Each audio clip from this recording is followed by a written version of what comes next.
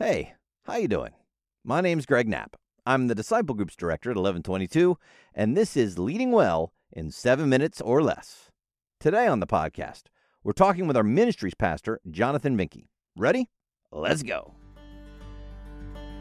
Can you tell me a time where you had to deliver a difficult message to somebody and how you did that? Because as leaders, sometimes we have some things happen in our groups. We've got to address something that's not good. And it's really difficult because we love the people in our group. We don't want to cause a problem. Confrontation isn't fun. But if you don't, it could really break the group apart. How do you handle that? What do you do? Well, I should start by saying that I don't like conflict. I grew up in a house where conflict was avoided. A really good book that helped me is called Difficult Conversations. And the authors of that book talk about 3 conversations that are happening around conflict. There's the facts of what are happening, the feelings conversation, how does that make me feel? And then the third one is the identity conversation, which is like, how does a person like me react in situations like this? 2 cars hit each other on the street. That's what actually happened. The feelings of the person in one car are going to be one thing, and the feelings of the person in the other car are going to be different. And then the identity conversation is going to come in, and this is very subconscious, but maybe one driver is like, I don't let people walk all over me, and I'm going to get out and give that other driver a piece of my mind because they pulled out in front of me. The other person's identity conversation might be telling them, well, blessed are the peacemakers, and I should just stay in my car and I better be safe. And I'm going to keep both hands on the wheel and wait for the police to arrive. So when you can dissect those different layers, you can really see if it's only about me versus you, not about us saying, okay, what's going on? What are we trying to solve? What does it mean about us? It's not unkind to be honest with people. What happens is we feel like love never says anything that could be hard to hear. And that's not a biblical definition of love.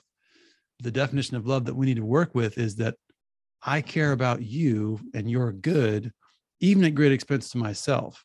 So if I don't want to tell you something because I'm afraid of how it's going to make me feel, that means I love me more than you.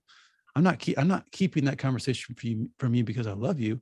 I'm keeping it because I love me, or I'm afraid of what you think of me. I'm giving more power to how you think about me than the actual truth of the situation. You don't have to be a jerk about the things that you say, but it's always more loving to be truthful, especially in difficult situations.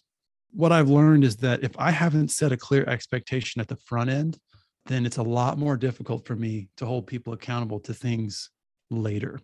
If the very first meeting you ever have, you say, here's how we're going to behave, and you lay out a few different things, say, here's what I'm expecting of you guys when we're all together, or even through the course of that group, you could say, if somebody starts to be rude or if they start to talk too much, you say it in such a way that says, hey, as a group, we're committed to letting everybody have a voice. So let's hold that, Bob, and let's let Susie speak for a minute. That gives you the precursor. If you have to go to Bob and say, Bob, listen, I've asked you several times, and I've painted this picture of our group being one where everybody can speak. I just got to tell you, man, that you talk a lot, and it's a little bit of a distraction. So I'm going to need you not to do that, and that's probably something you would do privately.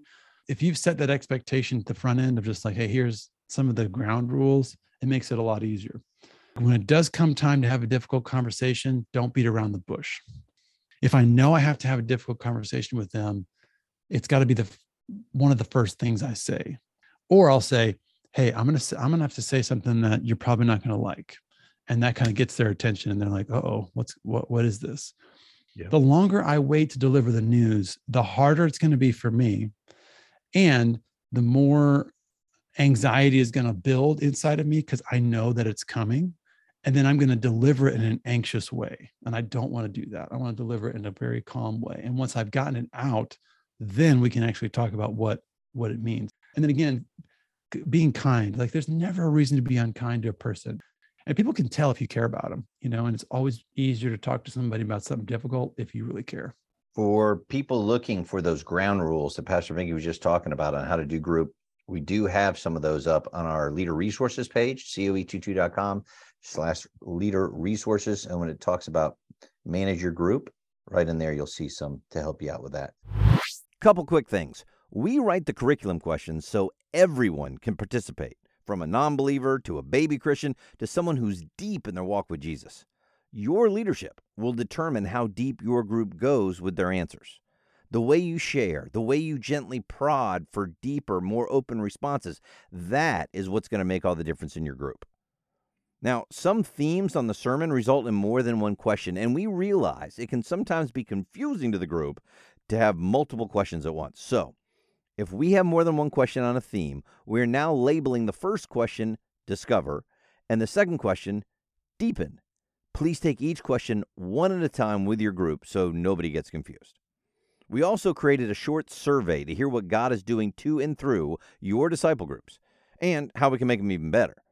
We put a QR code in the curriculum the last 2 weeks that links straight to the survey. So if your group members haven't already, at the start of your group this week, please ask everyone in your group to scan the QR code with their phone and fill out the anonymous survey. Now, we'd like every leader to take the survey as well. It really helps us. And if you've got brand new members in your group, well, then they don't have to do it. Thanks so much for all your feedback and for making disciples who make disciples. We love you like crazy. Be free.